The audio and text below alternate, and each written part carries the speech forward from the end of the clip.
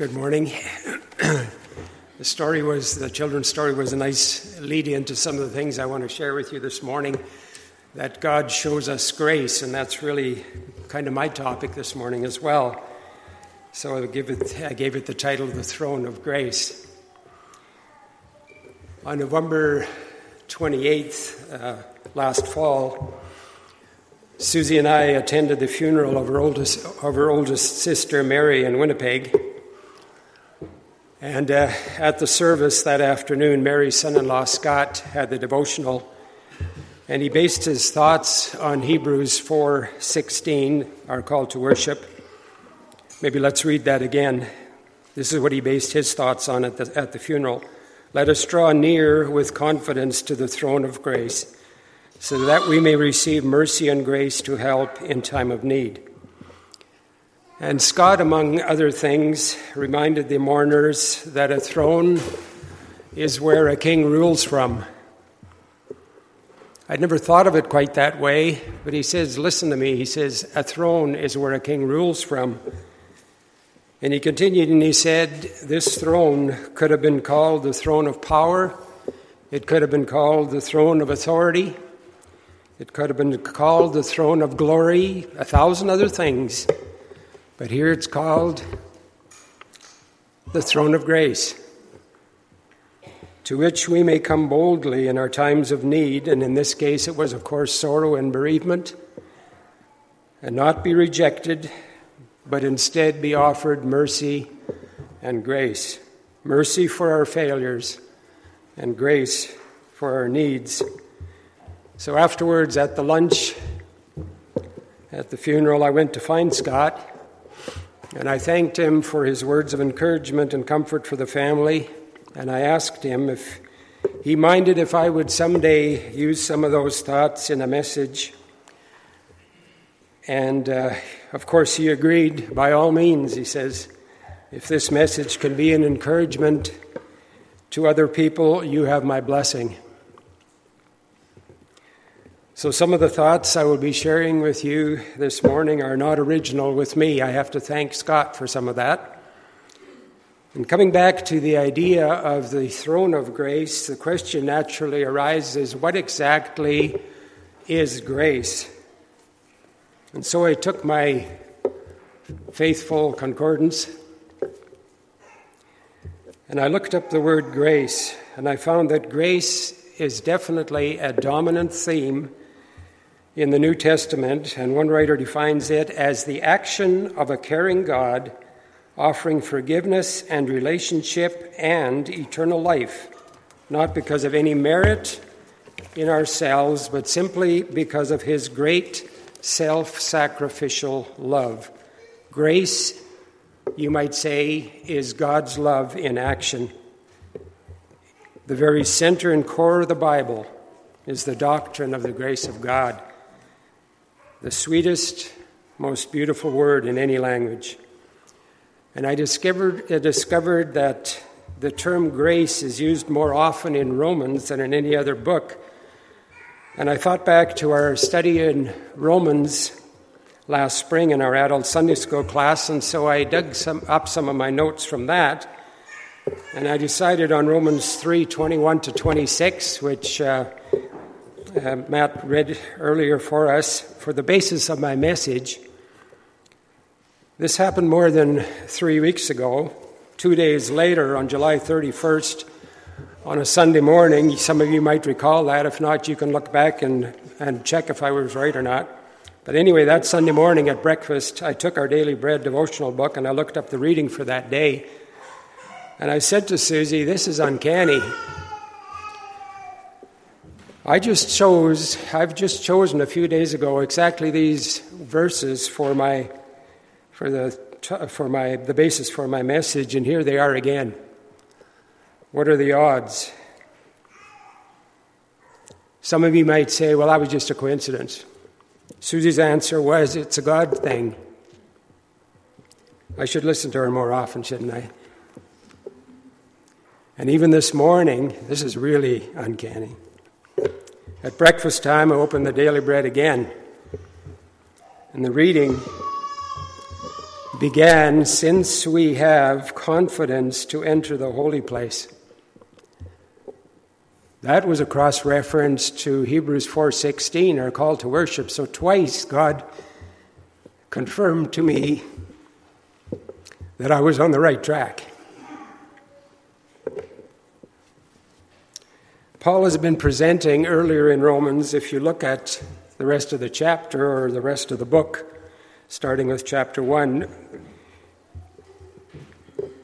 Paul has been presenting the picture of human depravity and condemnation for what it was, utter darkness.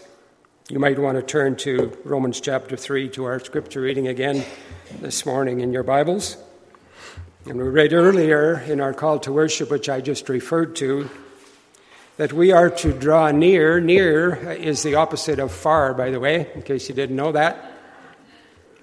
We are to draw near to the throne of grace with confidence. And if you contrast that thought with Genesis chapter 3, after Adam and Eve had disobeyed God, we read Adam saying, "I heard your voice," meaning God's voice, "and I was afraid and hid myself." They hadn't been afraid of God's voice before, but now sin had entered their world, and they were afraid. The relationship was broken. I'm going to tell you a few stories this morning. I like stories. It helps me to remember, and I hope it helps you to remember. I went to private school for 4 years for my grade 9, 10, 11, and 12. So I was 14 years old when I went to the MCI. And I wasn't always a good boy. Most of you probably find that hard to believe, but that's the truth. The MCI rules were quite strict when I went to school there. That I won't tell you how many years ago that was. The rules were quite strict, and the punishment for breaking those rules was usually quite severe. Anyway, we disregarded that one night. Some of us guys, we decided we would sneak out of the residence. See, we had a curfew, from 7 p.m. on, after supper. We were to be in our rooms doing our homework and studying. We got a little bit break again at 9 o'clock, but we weren't to leave the residence. That was the rules. But a few of us decided, well, we're going to see if we can get away with it. We had a plan. We won't be found out. So anyway, we snuck out of the residence. Nobody found out. And I don't know how long we were away from the residence where we shouldn't have been, but we were. I won't tell you what we all did. But we were away, and at the preset time, the predetermined time, we came back to the residence, and we snuck back in, and we thought, we did good. Nobody discovered us. We made it in and out, and nobody knew. But the supervising teacher, whether he heard an unusual noise somewhere, I'm not sure even to this day, or did some of the goody-goodies squeal on us, I'm not sure about that either. But anyway, we were found out. But no names were given. Nobody knew who it's been, but somebody knew somebody had been disobedient and had left the residence, okay? So the teacher, not having any names, he wandered up and down the boys' residence hall, and he knocked on every door, and he questioned all the boys in the residence, where were you between 7 o'clock and whatever time it was when he came? Where were you?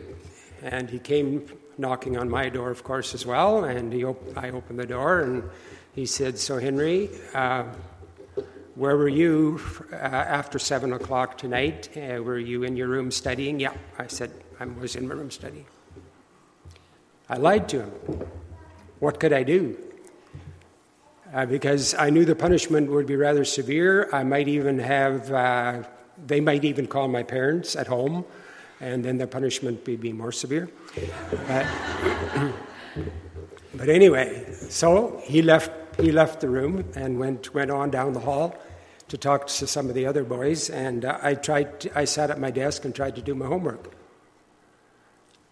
because I was way behind by now. So anyway, I couldn't concentrate on what I was doing, and my conscience started to bother me so bad, and I thought, well, I'm just going to face the music. I got to go tell this teacher that I lied to him. And so I shuffled down the hall. I didn't go confidently to the throne of grace or the teacher's office that night. I went rather slowly and knocked timidly at the door, and he says, "Come in." And he said, "What can I do for you?" And I sat across the desk from him, and I said, "Sir, when you came to my door tonight and asked me where I'd been after 7 o'clock, I lied to you." I thought, well, what happens, happens, eh? And he looked at me for a long time, and then he looked at his desk for a long time, and then he asked me, "So what are we going to do?" And I shrugged, and I said, "It's your call." And he looked at the desk again, and then he looked up at me, and he says, "This is what I'm going to do." Oh, I thought, oh, here it comes. He says, "There will be no punishment."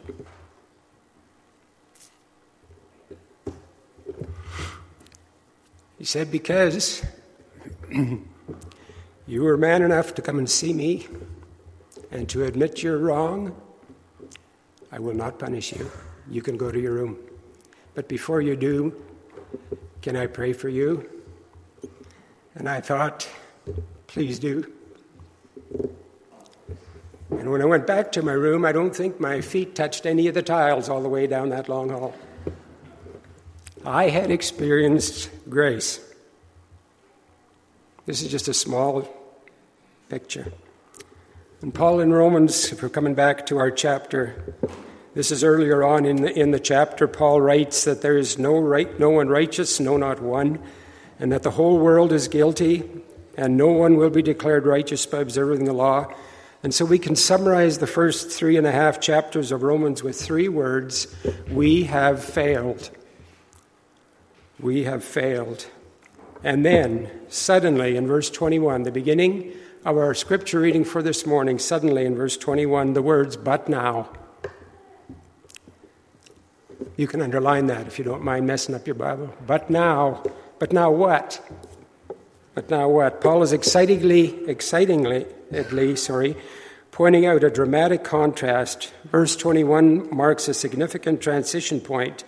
But now, he says, apart from the law, the righteousness of God has been made known. Let me say something about the righteousness of God. Firstly, when it says the righteousness of God, it's not of man. God is the source of this righteousness. And secondly, this righteousness meets and solves all the problems of human sinfulness. And thirdly, this righteousness is apart from the law. It has no connection with any human effort to gain God's favor, and it's available to everyone. It's available to everyone.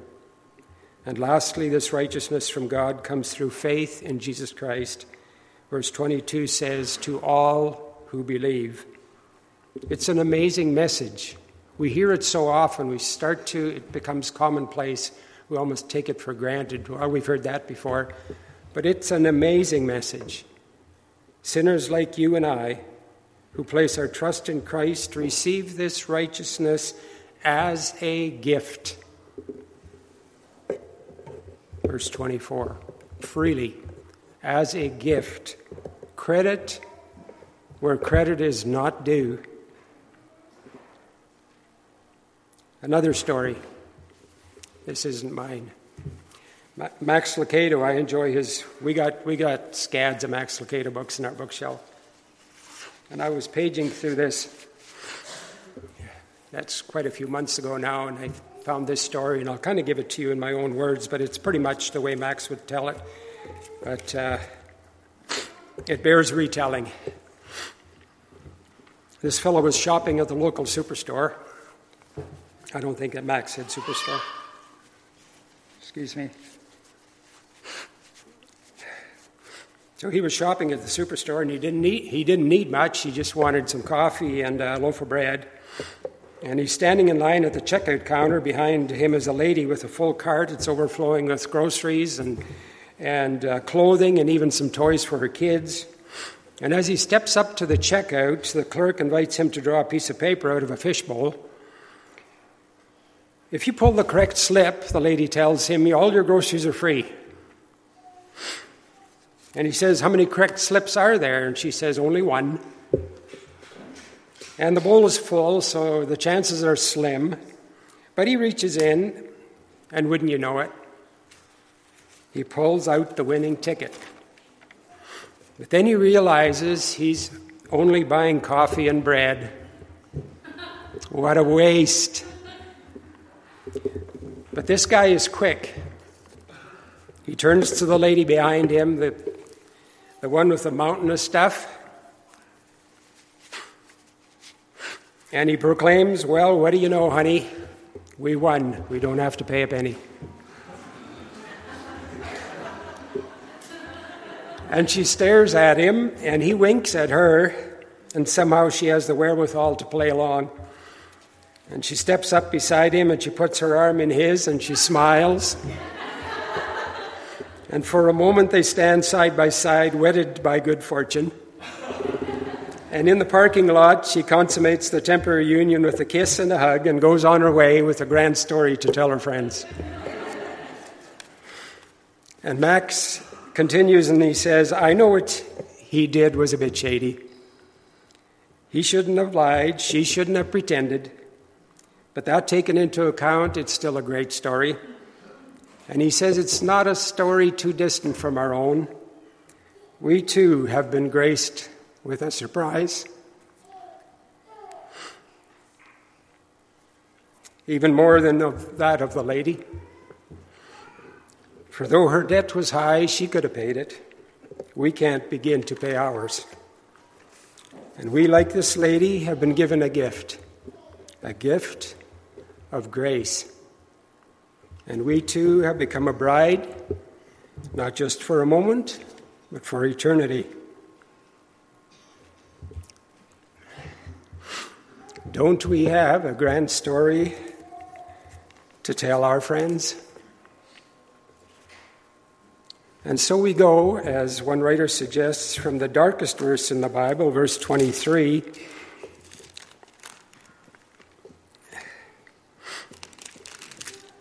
Verse 23, for all have sinned and fall short of the glory of God, to what he considers the brightest verse in the Bible, the very next one, verse 24, being justified as a gift by his grace.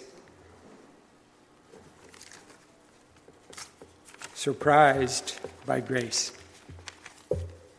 Paul uses 4 key words to describe the amazing process. And the first word is in verse 24. You can underline justified. Justified is to be declared righteous, to stand approved or accepted. And the second word is my theme for this morning, grace, meaning that our justification is God's generous gift to us. Everyone needs this gift. God provides this gift.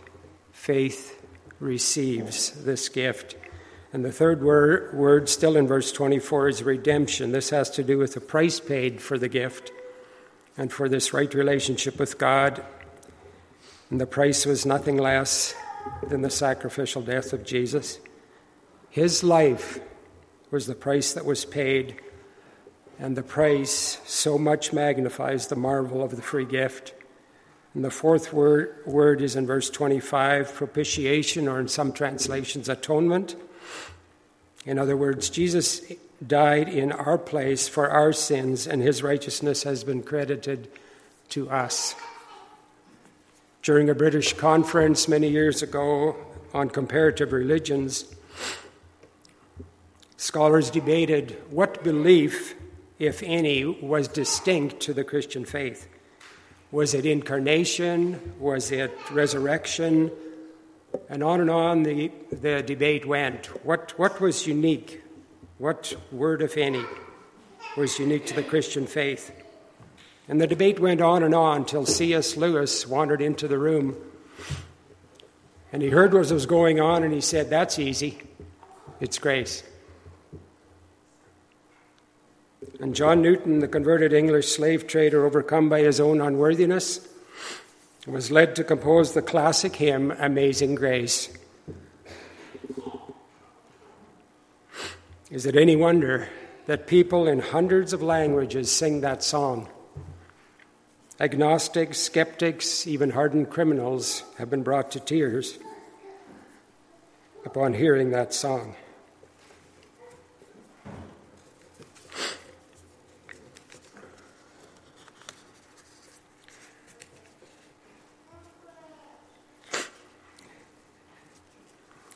Another story.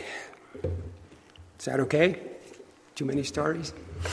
This one is quite a few years back. I remember a story that Peter Harms told in one of his messages many, many years ago.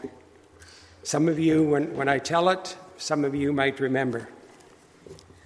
It was said in the early 1800s, a certain young man's father was a friend of Tsar Nicholas I, and because of that, the young man had been given a rather responsible position. Excuse me.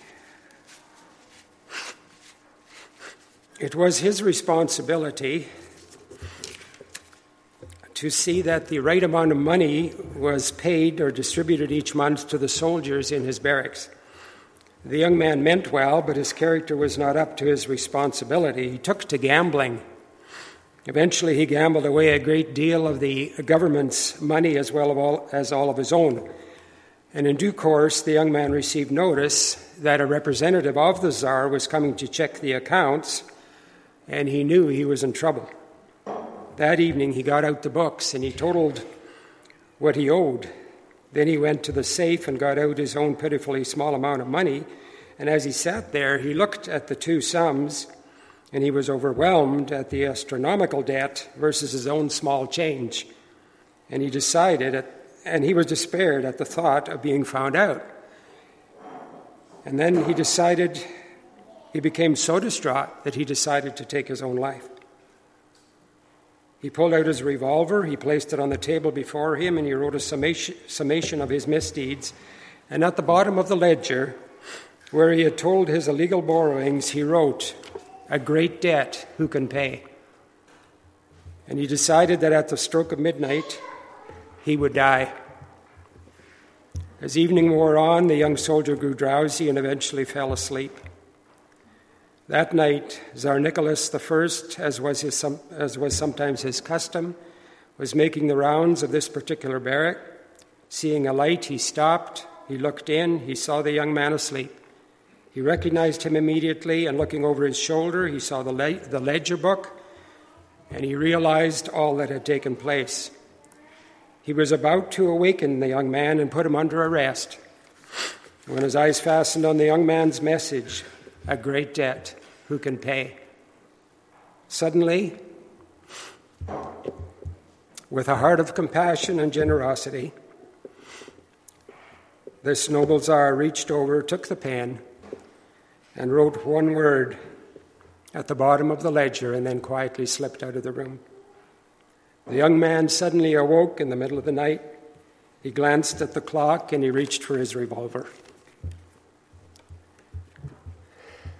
But as he did so, his eye fell upon the ledger. There was his writing, "A great debt, who can pay?" And underneath it was the word the Tsar had written, "Nicholas." The soldier was dumbfounded. He went to the safe to find material that bore the signature of the Tsar. He compared the writing. It was the Tsar's signature. He said to himself, "The Tsar has seen the book. He knows everything. Still, he is willing to forgive me." The young soldier rested on the word of the Tsar, and the next morning a messenger came from the palace with exactly the amount needed to meet the deficit. Only the Tsar could pay, and the Tsar did pay. Isn't that our story as well? Only the Lord Jesus was able to pay our debt to God. We look at the moral requirement of God's righteous law, spelled out in His Word. We compare it with our own tawdry performance, and we have to say, "A great debt, who can pay?" And the Lord Jesus steps forward and signs His name to our ledger. Only Jesus can pay, and He does.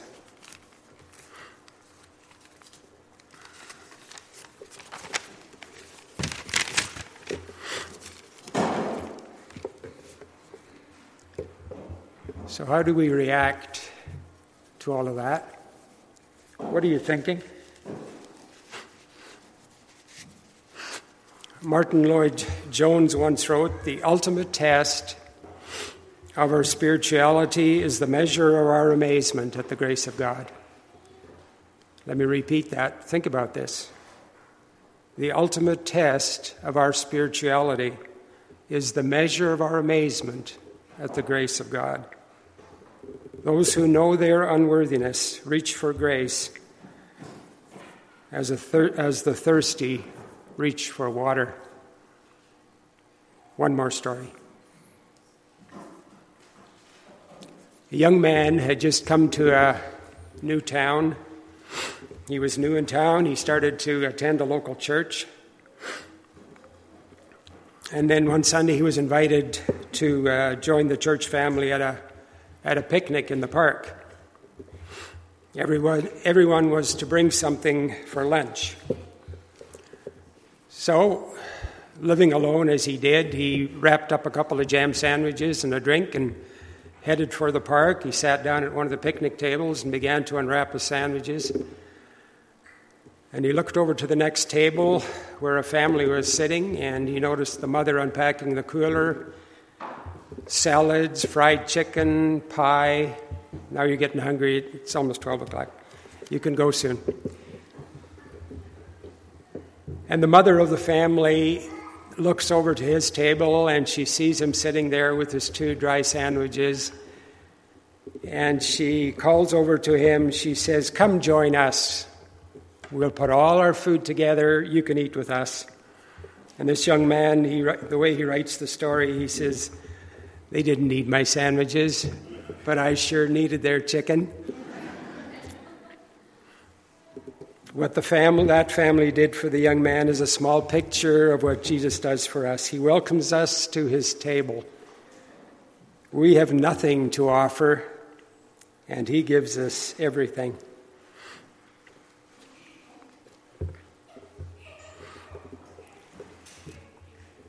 What are some of the gifts of grace or blessings of grace that God provides for us? As I researched that subject, and it's an inexhaustible subject really, I'll only refer to one chapter.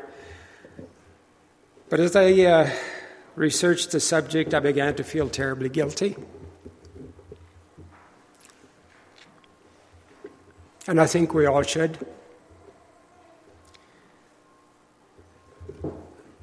The reason I felt guilty, because I'm guilty of taking God's blessings for granted. And I'm also very guilty of not thanking Him enough for those blessings. So if you want to, you can turn to Romans chapter 8, and I'll highlight a few things out of Romans chapter 8 before we close.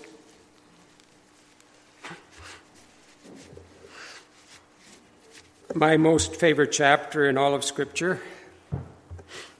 That's not being sacrilegious, is it? Romans chapter 8. Some of the blessings of God's grace. The first one in verse 1. My sins are forgiven and my future is secure. And I'll be jumping around I'm not going in order through the chapter. Then verse 27 and 34, the blessing is that Jesus is praying for me. And then verse 18, future glory is greater than my present pain. And verse 6, my mind is filled with the peace of God. And the fifth one, verse 31, if God is for me, who can be against me? Verse 26, His Spirit helps me in my weakness. In verse 28, God is working everything in my life for good. And verses 38 and 39, nothing can separate me from the love of God. As I said, this is not an exhaustive list. Those are some of the blessings of grace, only from one short chapter of God's Word. So what is my response this morning? What is your response this morning?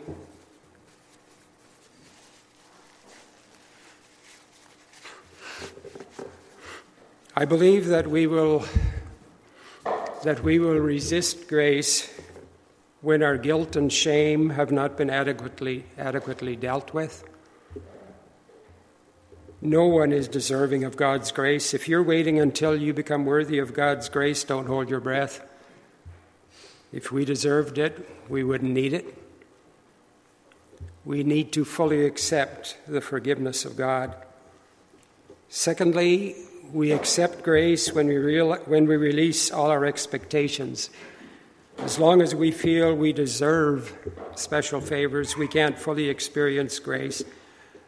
God's grace always stands opposite to works or worthiness.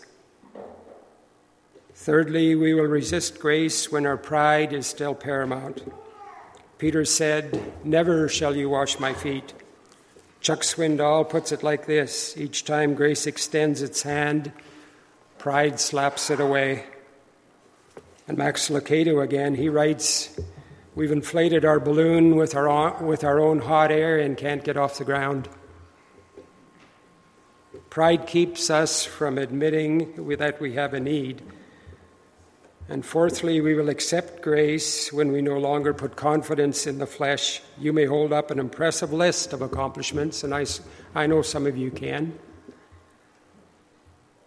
Paul, the author of this letter to the Romans, obviously did. He was a Jew, he was a strict Pharisee, he was educated, he was determined, he had all the qualifications, and then he met Jesus. And what does he say?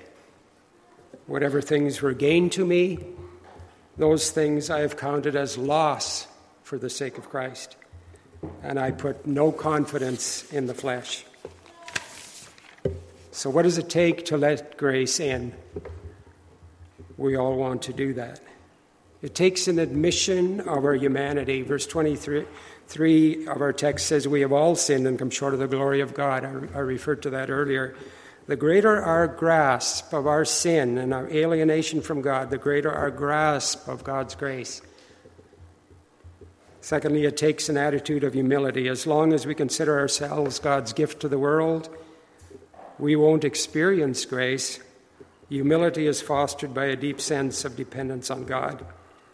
And as we close this morning, I'd like to recall again for us a story that Jesus told. This is a parable, probably the most familiar parable in all of Scripture. A man had 2 sons. The younger son said, "Give me my share of the estate." And his father gives it to him, and he leaves home for a far country, and he squanders everything.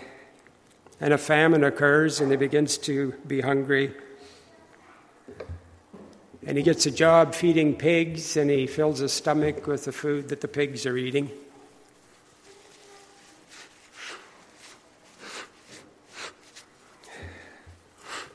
He has nowhere to turn, and finally he comes to his senses, and he decides to go home. And he prepares a speech. He has a speech all prepared on his way home. This is what he's going to say. "Father, I have sinned. Let me be your servant." He still didn't understand grace. He wanted to pay for his father's favor by being a servant. He wasn't coming confidently to the throne of grace, was he? But he never got a chance to say a word of that speech.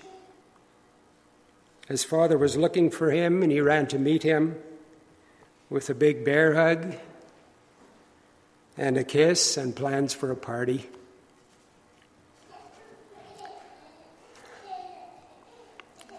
What is Jesus trying to tell us with this story?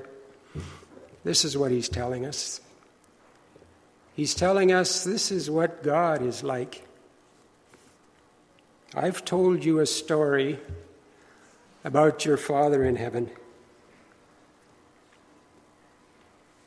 Are you still? I don't know you individually, but I'm asking you this morning, are you still in a far country?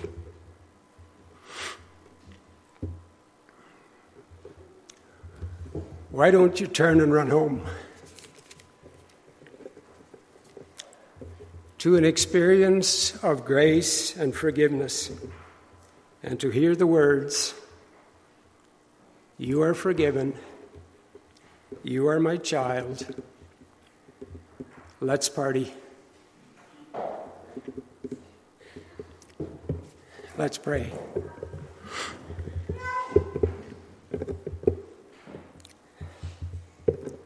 Father, I thank you this morning for your amazing grace. I thank you that I have been able to experience that in my own life so often, and I know many can identify with me. And I ask that you would forgive us where we so often take your blessings of grace for granted, where we so often forget to thank you for what you have done for us and what you are doing in our lives. I pray for each one here this morning. May we go from here encouraged to come boldly to the throne of grace. We pray in Jesus' name. Amen.